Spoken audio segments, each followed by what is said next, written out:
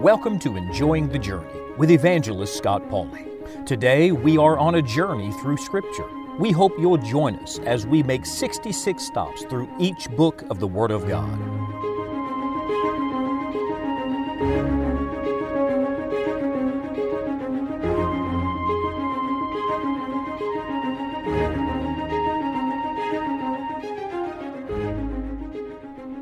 Many years ago, I was reading after a renowned Bible teacher, a man greatly respected, and he gave a word of personal testimony. He said that at a particular time in his educational preparation, he was sent to a certain German university to study. This German university was very liberal theologically, and during the period of time that he was there was a professor that attacked the deity of Christ. He said day after day he railed on the person of Christ and he struck at who Christ was in His deity. And he said it really shook my faith. And he said every night when I came home from class, depressed and discouraged and despondent, he said I would sit down and there was one book of the Bible that I would read. And he said I read it through every night.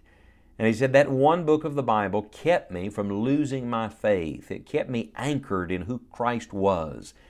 And the book that he read every night was the little Gospel according to Mark. That's where we've come now on our journey. We're journeying through Mark today. It's the shortest of all the Gospel records. It's very easy to read it through in one sitting. There's only 16 chapters in it. And I must, for full disclosure, tell you this is my favorite Gospel record. I wonder, do you have a favorite? I had a Bible teacher years ago that said to me his favorite was whichever one he was reading at the time. And I understand that because it's all the Word of God. But I love the Gospel according to Mark. Mark wrote to the Roman mind. Now you have to understand the Roman mind would be much like our world today. It is a society of action. And so in many ways I think it appeals to us. Mark was written like a continuous fast-moving drama. 12 of the 16 chapters begin with the word "and."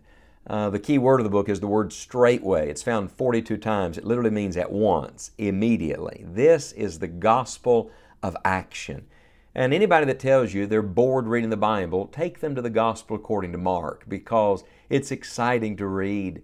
It is continually an emphasis on the works of the Lord Jesus Christ. Now, the author of the book, humanly speaking, under inspiration of the Holy Spirit, is Mark. Mark, this is the same Mark that was Barnabas' nephew. This was the same John Mark, you remember, that traveled with Paul for a period of time and then went back and in the end was restored. A beautiful picture of the grace of God Himself. This is the same Mark that 20 years after his failure writes arguably one of the most dynamic records of the life and ministry of the Lord Jesus Christ. Doesn't that encourage your faith today? God is a God of second chances. And he writes to this Roman mind that was so impressed by action, more impressed by getting it done than they are by words and discourses. And so that's why in Mark you find fewer of the words of Jesus and more of the works of Jesus. And most people believe that Mark, who was very close to Simon Peter, wrote much of what he wrote under the influence of Peter, and that Peter would have relayed to him so many things that he saw as an eyewitness to the Lord Jesus Christ. Now, the theme of the Gospel according to Mark is found in Mark chapter 10, in a famous verse, Mark chapter 10, verse 45. The Bible says, "For even the Son of Man came not to be ministered unto, but to minister, and to give His life a ransom for many." Let me point out a couple things from this amazing verse. Jesus is referred to here as the Son of Man. You remember in our last book, the Gospel according to Matthew, we began by saying that Jesus was the son of David and the son of Abraham. And yet, isn't it interesting that Christ's favorite title for Himself was not Son of David and not Son of Abraham? Did you know the title He most used for Himself was Son of Man? Why would that be? Because every time He said Son of Man, He was connecting Himself to every human being.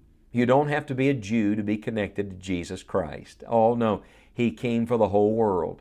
Jesus Christ who rightfully could have called Himself every time He spoke the Son of God, for He is the Son of God, instead chose to use the phrase Son of Man.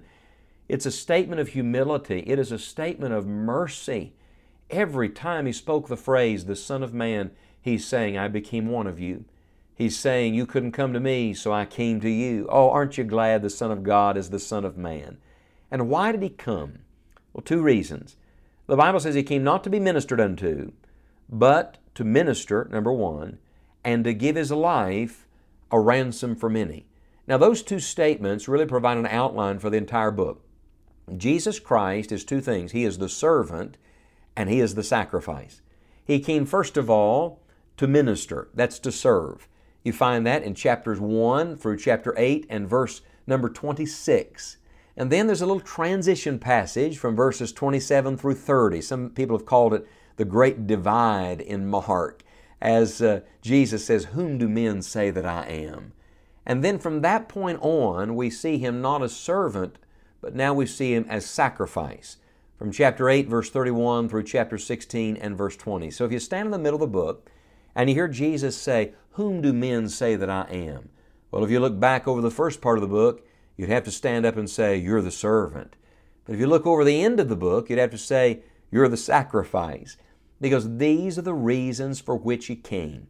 And the great emphasis that Mark makes in this book is the Savior as servant. The one who came to ransom us, the one who came to die for us, came to serve us?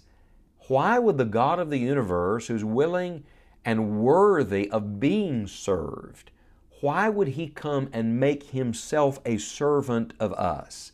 Well, that's the great message that Mark gives. He reveals to us Jesus Christ as the perfect servant, the ultimate servant. If you're a believer, friend, this is quite an example for all of us. To humble ourselves, to do what we do as a servant of God and as a servant of those whom God loves all around us. As you read through Mark's gospel record, several things reveal the servanthood of Christ. One is that He omits the genealogy of Christ. Now, Matthew and Luke are going to record it, but not Mark. Why? Because nobody cared about the servant's genealogy. He omits the discourses of Christ by and large. Why? Because the works were more important than the words of a servant. No one came to hear the servant speak. They wanted to see Him at work. And in Mark, you see Jesus at work.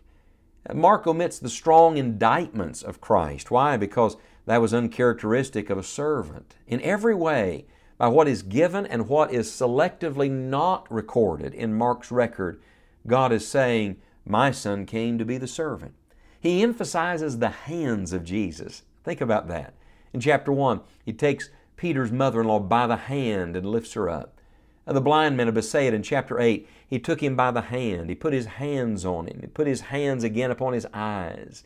In chapter 7, He put His finger in the ears of the deaf and dumb man. In chapter 9, He took the demon-possessed boy and lifted him up. Why the emphasis on hands? Because hands are the symbol of service. And think of this, the ultimate service is that those hands are going to be nail-pierced. They're going to be wounded for us. Mark seems to emphasize Christ's desire to be behind the scenes, to be unknown. Mark himself does not even call Christ Lord until after His resurrection. In the other three gospel records, He's called Lord 70 or 80 times, but Mark reserves this for after the record of the resurrection. You see, the Savior was both the servant of the will of His Father and of the needs of mankind all around Him. He is the ultimate servant. Look at Him on His knees, washing the feet of those disciples. Friend, can I tell you that the one you're serving today is still at this moment serving? Oh, yes, He is. He's praying for you. He's laboring and working for you today. And Mark, who emphasizes the miracle-working power of Jesus Christ more than any other thing, is a reminder to us that our Savior, the ultimate servant, still has that miracle-working power. His hands are at work at this present hour in our life. See the Lord Jesus today as the servant and ask God the Father to make you more like His Son.